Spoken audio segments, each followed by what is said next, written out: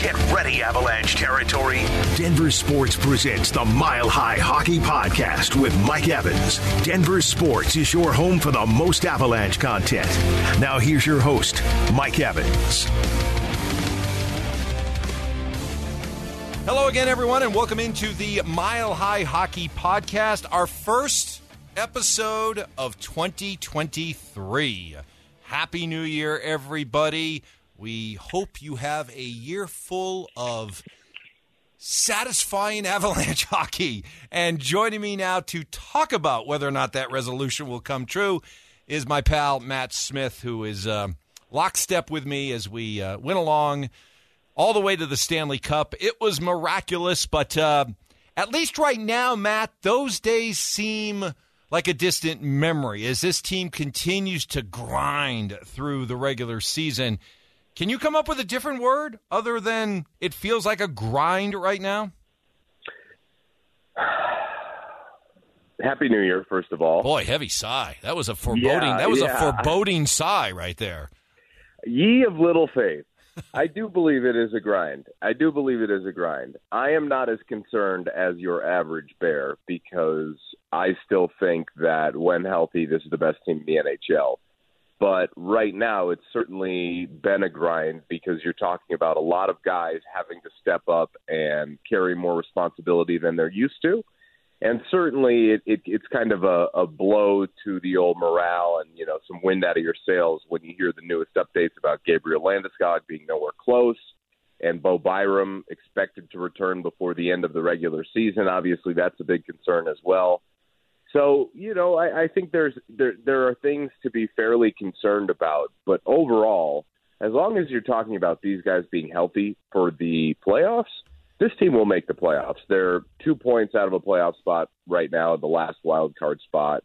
They will make that up. And they have games in hand on folks in their division who are above them, like Dallas and I think Winnipeg. So, look, I mean, they need to start to play better hockey, but at the same time, I think you've got about another month here to float where you are right now. And by the beginning of February, you're going to hope to have Manson back. You're going to hope to have Nichushkin back. And apparently Rodriguez got banged up the other night. So we'll see what happens. But as long as you can get Val back, as long as you can get Manson back, as long as Gabe does eventually make his way back, then I do think that they're okay. I mean, as long as you get in the dance, if you're healthy by the time you get in the dance, I'm not worried about it, really.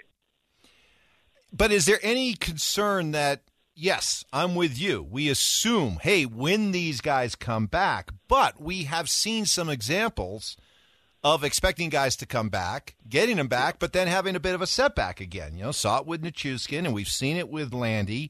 Is there any concern that, hey, we're going to be looking at some of these stop and starts here with guys as they come back, and we're never going to be confident that they're going to be back for good? That doesn't concern me. I understand why you would be concerned there. I mean, we certainly just saw that with Nichushkin, but as long as, he gets the medical okay and he's cleared, I think the only concern to me with all of that, and I think it's fair, is Nichushkin's foot injury.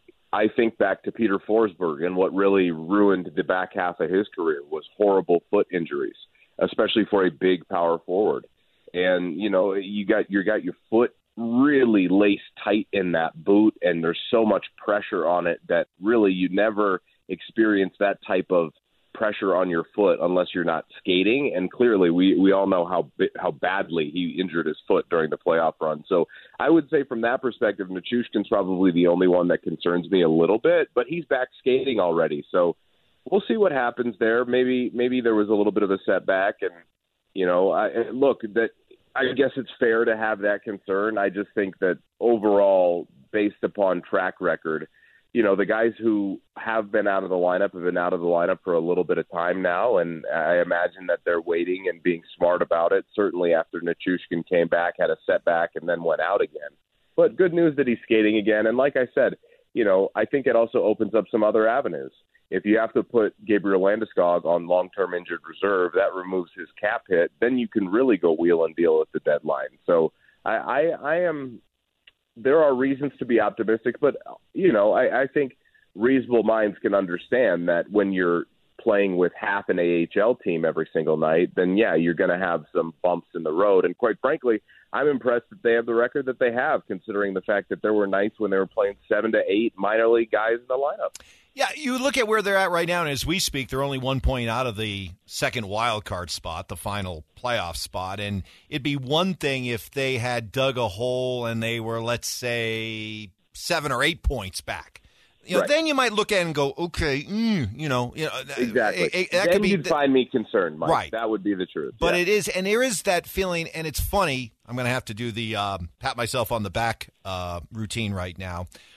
In a business, so very unfamiliar for you. Well, in a business where apparently it's who screams loudest that matters the most. But I went on at DenverSports.com back before the season began. I went on a coffee break edition with Rachel and DMAC and the guys and all that, and I said, the Avalanche could easily finish third in their division, 7th in the Western Conference. And all I have to do is get in the playoffs, and I'll be fine. And people were like, what? There's no way that they could finish that low. What are you talking about? There's no way that they would ever finish. Well, you know what? There's a good chance that could happen. Mm-hmm. And you know what? I'm not going to sweat it because you're absolutely right. If this team is whole, I don't care where they finish in the Western Conference playoffs. I don't care at all as long as they're whole. I feel the exact same. As long as they're together, they're still the best team in the NHL. Will they have to go on the road? Yeah. Well, and certainly I think there's something to be said about starting playoff series on the road.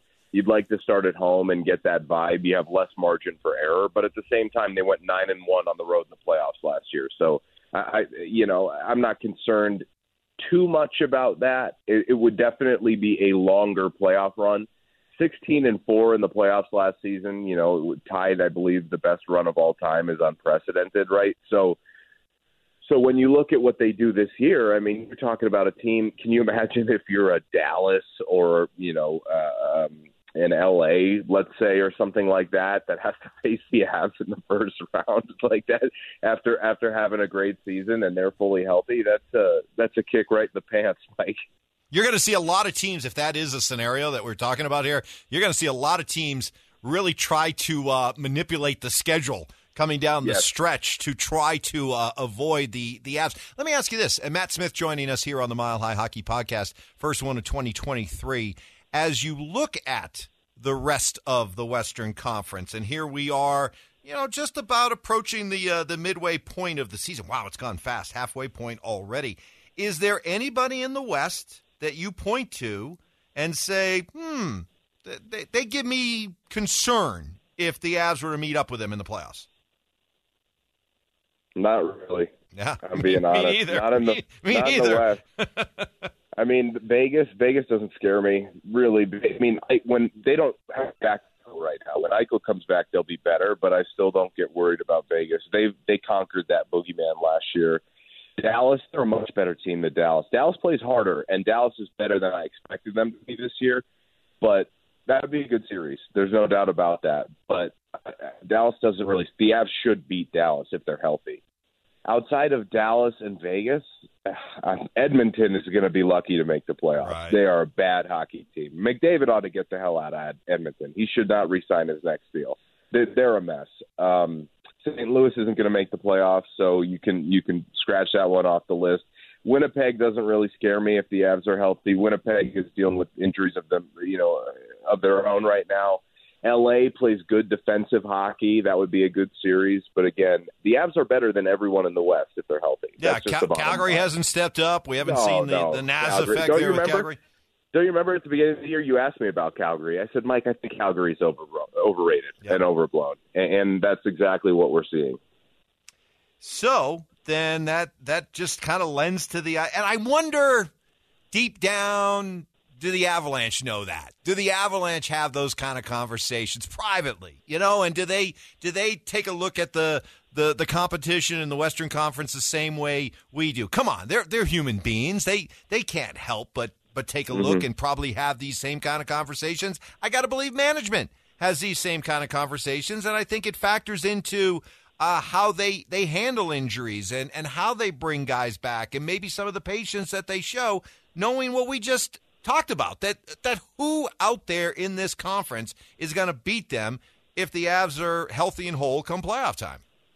Let's just say they're in the spot they're in right now come the trade deadline. I think it's March 1st or March 4th or something like that, beginning of March. If they're in the same position they are right now, I would still feel just as confident as them making the playoffs if they're a point or two out of the wild card. Now, I think they're going to get healthier by then, and certainly if they're healthier, then they're going to start to make a little bit of a climb up the standings. They're not going to lose more games. They're just too good. There's too much talent on the ice. And the one I will say, here's what I am concerned about. Yeah, I was going to. Okay, let me throw this out there because I did want to. Is there anything about this hockey team that you're worried about? Yeah, there a little bit, because Georgiev has had to play behind an AHL team for, I want to say 15 to 20 games primarily. Right? You're talking about a kid who started the year red hot, and then had to.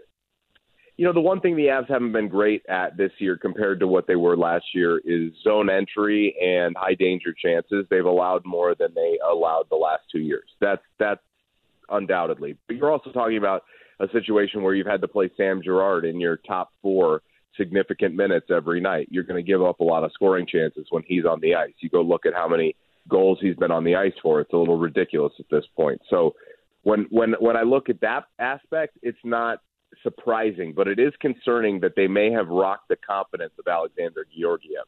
With Pavel Francouz out of the lineup because he's on IR right now, obviously I think they said he'll need a couple of weeks, maybe a month to come back is what the initial report was, if memory serves.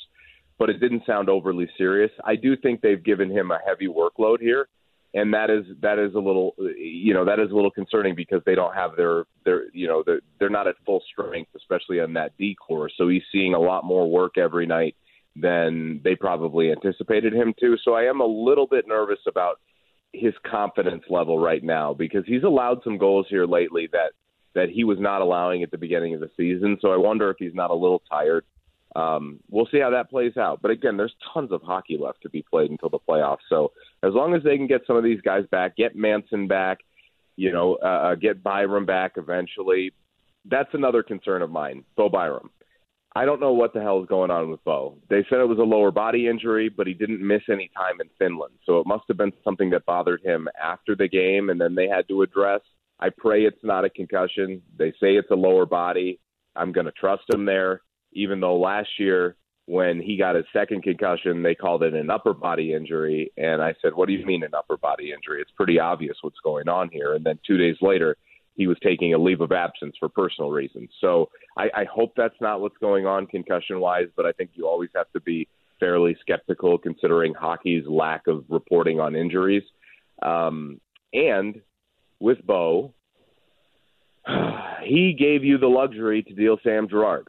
And without him in the lineup, I think that is now called into question as to whether you can afford to move on from Girard, which is a bit of a bummer considering he was going to be one of the pieces you look to move at the deadline with that cap number. But I think you're just going to have to ride this one out a little bit longer because you don't know what's going on with Bo.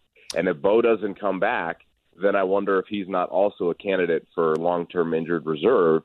But at the very same time, he's got no cap hit because he's still on his rookie deal. So, Matt, why are so many people in such a rush to move on from Sammy Girard?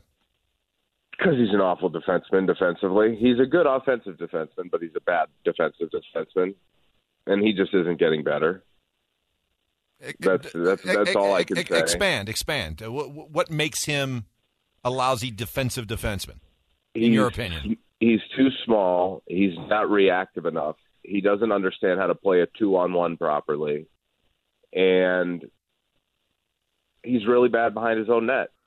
And when you're looking at the Avalanche right now, for a team who struggles with getting trapped in their own zone for extended periods of time, which is very uncharacteristic of them and very weird. I think it's directly tied to a lack of sense of urgency. Like there'll be situations, and it happens almost every game, where one of these line pairings gets trapped on the ice for a long shift, and then you're talking about 45 seconds to a minute, but they're pinned in their own zone. We didn't really see that a ton last year. They were really, really good at getting the puck up and out of their zone, but they were primarily healthy along their defensive core for the most part last year, outside of Girard himself being out of the lineup, and whenever he was out of the lineup, they got better defensively. So I look, a lot of this is a very divisive issue, but for Avs fans, there's a lot of Girard fanboys who are like, "Oh, Sammy G, we love him. Look at how good he is offensively." Well, go look at his offensive production. I mean, he hasn't done much this year. The only thing that he's been really valuable for in Bo Byram's absence is just helping to break out. But again, that's not enough of a skill to outweigh the negatives that he brings to the ice. So for me, when I look at Girard, it's positioning, it's sense of urgency, it's size and physicality, and I think it's hockey IQ, especially on that end. I think he understands how to jump up in the play, but as far as being a lockdown defender, he will never be that guy. And I think you just could find a better option at an overall all-around defenseman, which Bo Byram certainly is, but if he's not healthy, then you're kind of screwed. So that part concerns me. I would say the biggest concerns are Byram and Georgiev at the moment for me. Yeah, if you're looking at Girard strictly as, hey, you overlook the defensive problems because of what he brings offensively so far this season, you're right, it's not there. 30 games, 2 goals, 5 assists, but I would push back on you a little bit that I think what we're seeing right now in the NHL is that more and more teams are willing to overlook, sort of waive the defensive deficiencies of their defensemen and look more at what they can bring offensively. We're just seeing a movement now. We're entering a new era, really, where I think teams are like, we want more from our defensemen offensively, and we're willing to overlook some of the warts that they may have defensively.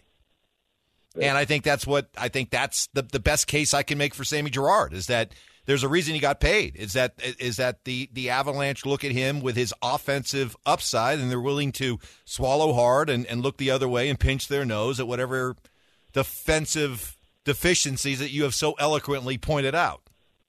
Why do you think that is? Why do you think that trend is in the NHL? Because you're seeing more and more defensemen who are just crazy athletic, and it's almost a waste to just label them as traditional stay-at-home play defense. They can bring so much to the game offensively that it's a waste to not use their talents that way. And so I think that's more and more why teams are saying, hey, let them loose, let them go, let them jump up in the play. And if occasionally we get caught shorthanded back the other way, okay, that's a trade-off we're willing to take. I got 2 words. Cale Makar. Yeah. He has changed the game. Yeah. They paid Girard before they even had Makar. Now that you have Makar and Taves, that's not Girard's role anymore. Like, it's great that he can do that, but that's not the most important asset that he could bring to a team. The most important asset that he could bring to a team is really rock-solid defense. That's just the truth. But because the Avalanche are weaker in their forward group than they were last year, and that's something that we talked about in the war room. Everybody said that goaltending was their main concern, and I said, hold on. My biggest concern is forward depth. They do not have the type of depth and versatility, interchangeability that they had last year, and we're certainly seeing that as Bednar has been constantly playing, shuffling guys up and down between Denver and Loveland. So I would agree with you if Girard were their number one defenseman. Girard is there when healthy. Girard's in their bottom 6, and now without Byram, he's on their second line. So I would agree with you if not for Makar and Taves. Because they have Makar and Taves, that's not Girard's most valuable asset. They already get that. Well, right? We're talking about 2 different topics here. I mean, the first topic was why does a guy like Girard get paid like he does? I'm speaking to. But he got paid years ago. I know, but what I'm saying is I'm speaking to an overall trend that is going on around the NHL. Now, you're talking specifically within the Avalanche and the role that he needs to play. I'll agree with that, okay? Because of what they got in Makar and Taves, you need probably a more defensive defenseman, and Girard doesn't fit that bill. I'm just talking about why these guys who have these defensive... It's because of Makar.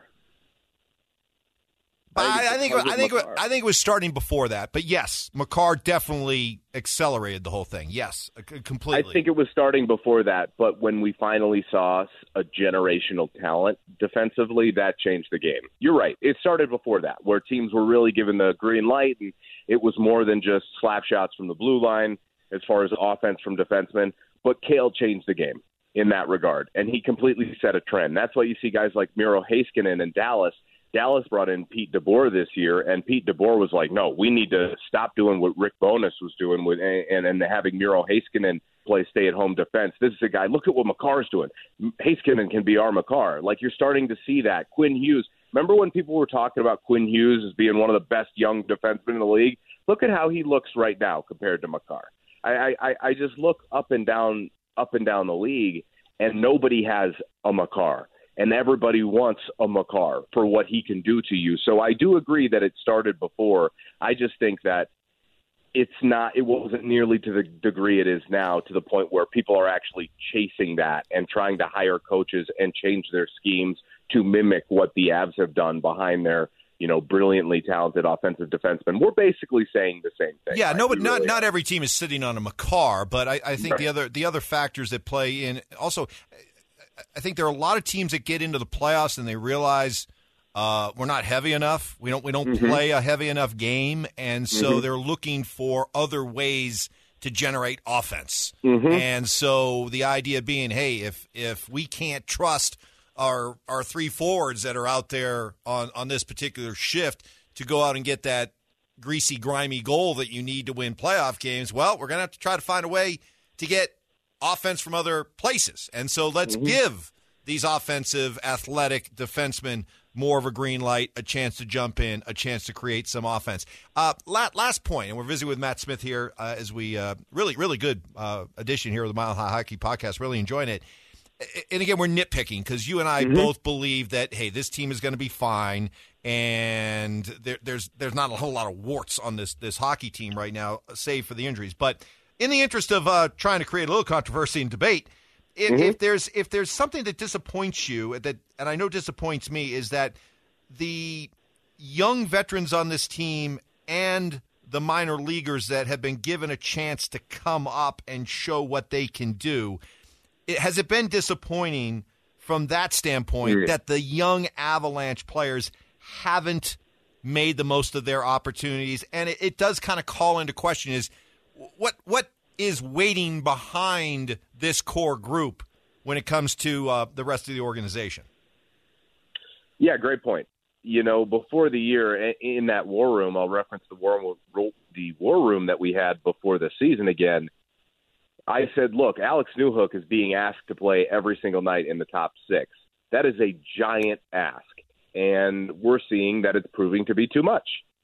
And he's not on the level of some of these other guys to produce on a nightly basis. Now, he's had some good nights, but he's been very up and down this year. Compher is the one guy who's on a contract year who has really stepped it up over the last month. He's now playing first-line center before McKinnon came back, and he did really well in the face-off circle and even started producing a little bit. So I have to give Compher credit after a slow start because JT has really, really stepped it up, and they'd be in rough shape without him. But, yeah, certainly you have to call that into question. But we kind of already knew that their forward groupings, their prospects, at the lower levels weren't ready. I think one of my bigger disappointments was the fact that Oscar Olausson was just so raw. He was a guy that I had penciled in before the year as a Burakovsky replacement, but Bednar really does not trust him. He brought him up for one game, he played 6 minutes, and he went right back down, which told me everything I needed to know when you're talking about the Avs having to play 8 minor leaguers every single night. So I think Oscar Olausson, who was their first-round draft pick last year, could potentially be on the trading block come March. Yeah, it's a little frustrating, but at the same time, they didn't really have a ton of those guys. It was Newhook and Compher, and, outside of that, it was supposed to be Cogliano and Helm and O'Connor, which I have no issue with either Cogliano or O'Connor this year. I think Darren Helm taking so long to come back from injury was not expected. That's certainly been a little bit of a bummer, but at the same time, it's allowed them to see what they have in Ben Myers and Charles Hudon and Jean-Luc Foudy. And I think some good news has come, some good things have come out of that. I think Foudy is a kid that showed you something that moving forward you say, hey, look, he's got some moxie, he's got some skill. He's shown that he can play a little bit at this level. So I would be pretty surprised if Foudy wasn't on their roster to begin the season next year. But really, I'm not overly concerned because I expected it, and I don't think there are too many players that fall into that category. And let's face it, this is a team that we know is going to be active at the trade deadline, and it is not a team that's going to need or be looking for youth to come to the rescue for the Cavalry. They'll do that. Exactly. They'll do that through the trade deadline if they who need could to come to the rescue. Patrick Kane. Yeah, well, I know how you feel about. Who could come to the rescue? Number 88. Whether it be Patrick Kane, Jonathan Toews, Ryan O'Reilly. No, it's not going to be O'Reilly. Why not? Because he's washed. He's not washed. He's washed. He's not. I've been watching him. I've been watching him pretty closely this year. He's just slower. He's lost a real step. I have genuine concerns about him being able to skate with this group. I really do. All right. Well, I'll tell you what. How about Bo Horvat out of Vancouver? I like that. That's the name. Hey, we'll watch him tonight, right? Get a chance to do a little scouting tonight.